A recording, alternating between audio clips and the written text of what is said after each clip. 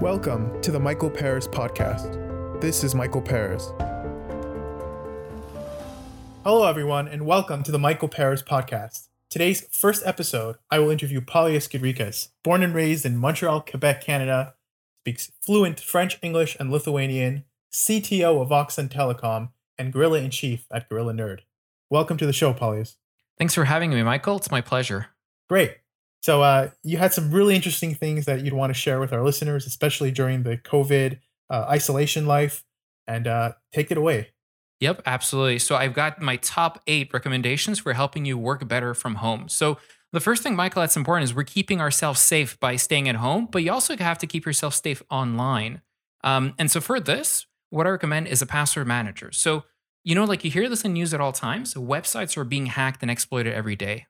And what does that mean? That generally means that they have their databases stolen. And a lot of websites don't actually protect passwords in a good way. So if you're reusing a password on another website, these bad guys could log in as you and do all sorts of mischief. Imagine if you're using the same password for your bank, your emails, or your Amazon, someone would be able to exploit, like for example, buy things on your name and whatnot. So the only way to protect yourself from this is to use a different password for every website. Now we're all human. So it's impossible to remember, like a million passwords. But the nice thing is that there's software that does it for you. The idea behind it is that you remember one master password, and then from there, you have all your other passwords that are saved. So there's a number of tools. The one that I highly recommend, I think, Michael, you're also using this, is called LastPass. I love LastPass because it uses end-to-end encryption. This means that even if LastPass got their database exploited or whatnot, the bad guys would never be able to get all of your vault, all the passwords that you have saved under your vault, just because everything's encrypted under your master password. Yes. Yeah, it's why having that master password and remembering it is crucial, because if you forget that master password, people at LastPass can't even help you. Yep. And thanks to you, I actually am using it. I remember my laptop got stolen in Vancouver, and I had to make some smart adjustments moving forward, and LastPass was definitely one of them. So I highly recommend it for everyone. It syncs, into the cloud. So, if you ever lose your laptop or you just want to be efficient without having to, resubmit the reset password every time, this is the way to go. And you can also access it on your phone and other devices. So, now that you're safe on the internet, we got to talk about getting some work done, right? So one technique that I highly recommend, especially if you're distracted or if you're at home, is called a Pomodoro timer. So Pomodoro actually means, the word Pomodoro means tomato in Italian. And so what is it? It's basically a time management technique where the idea is we're all human. We understand this. So we're always going to be distracted. So you do 25 minutes of work and then you do 5 minutes of goofing off. So whatever you want. You go on Facebook, you go on YouTube, you look at some news. Some of the news is distracting. Myself, I find myself on CNN a few times a day. And there's software to help you with this. So there's a great free tool for Windows and Mac, which is called Timaiti, which is basically what I recommend.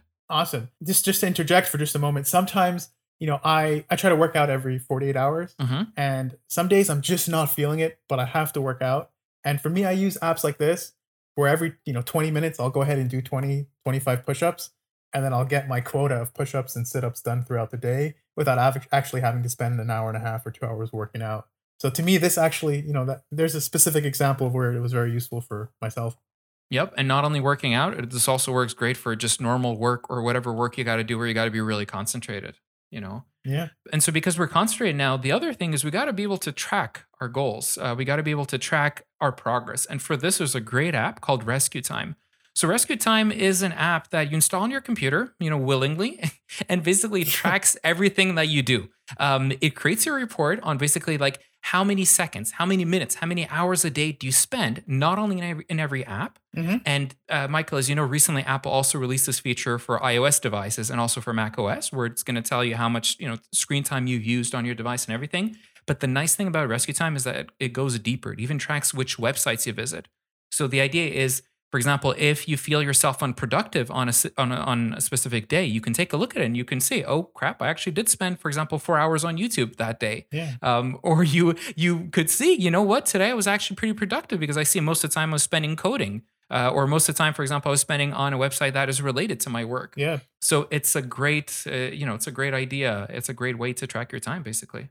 It sounds absolutely amazing because we sometimes operate on autopilot and we can be doing all sorts of inefficiencies.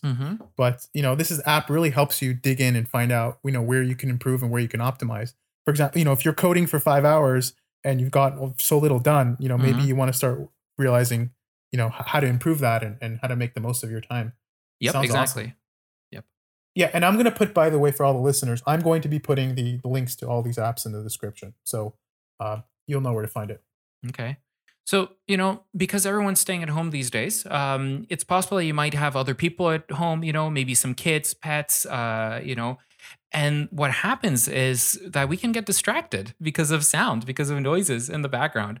So there's a wonderful website. It's called My Noise. So the concept behind it is that it's a bunch of soundscapes. This means you open up in a web browser, you select what kind of soundscape do you want. So I'll give you an example. There's a few ones like a thunderstorm, a coffee shop, for example. There's even like an airplane interior, train interior, car interior, a suburb sound. Like how does a suburb sound in summer? And the idea is that all these noises are made to either make you relaxed, help you focus, or even drown out background conversations.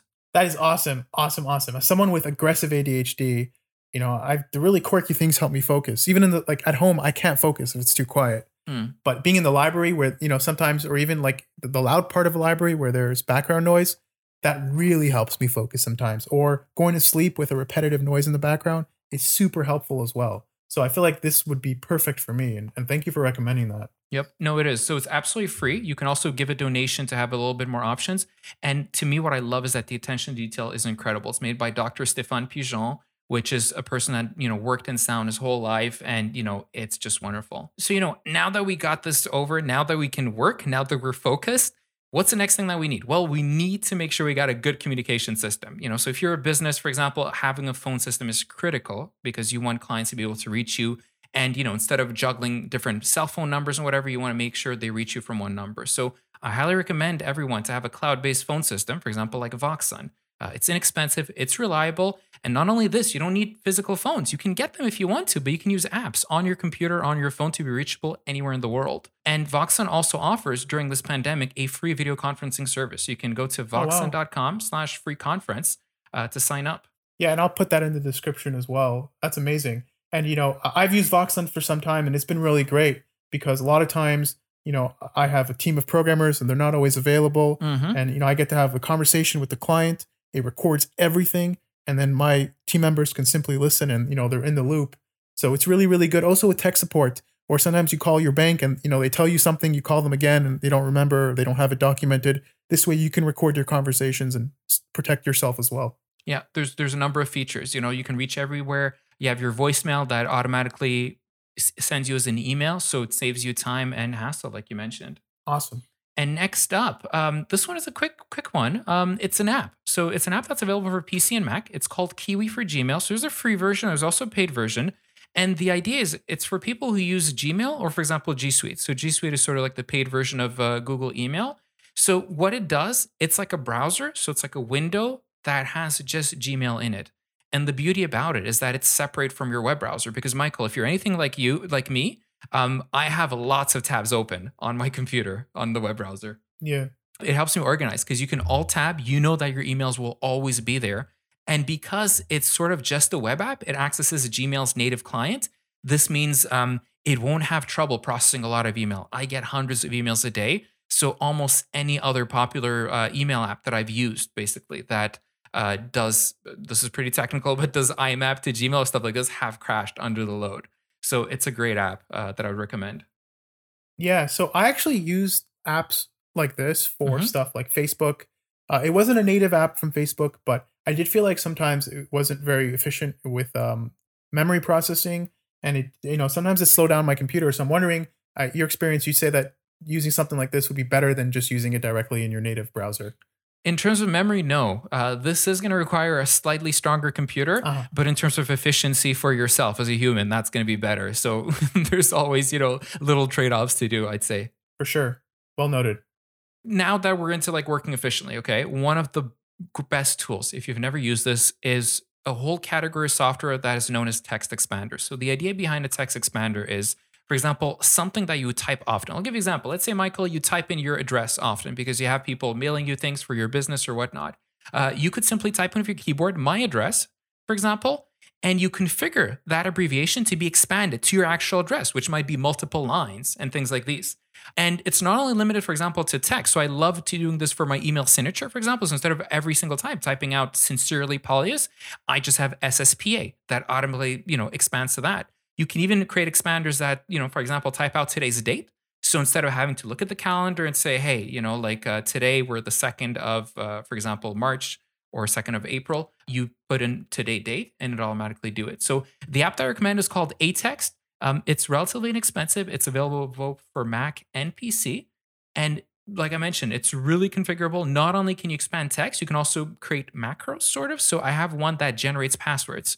So if I have to email a password to a client, instead of having to, either bash out on my keyboard, which isn't that great for security because it's not actually random, or having to use another software just to generate a password, I type in the few digits, all of this thing does it for me and puts it in right into the whatever text field I'm on. Amazing. So my question here is for apps like these, do they have full control of your entire system? So if I put in these shortcuts anywhere, whether I'm in a browser, whether I'm in, Google Docs or, wherever, is it able to function in every environment?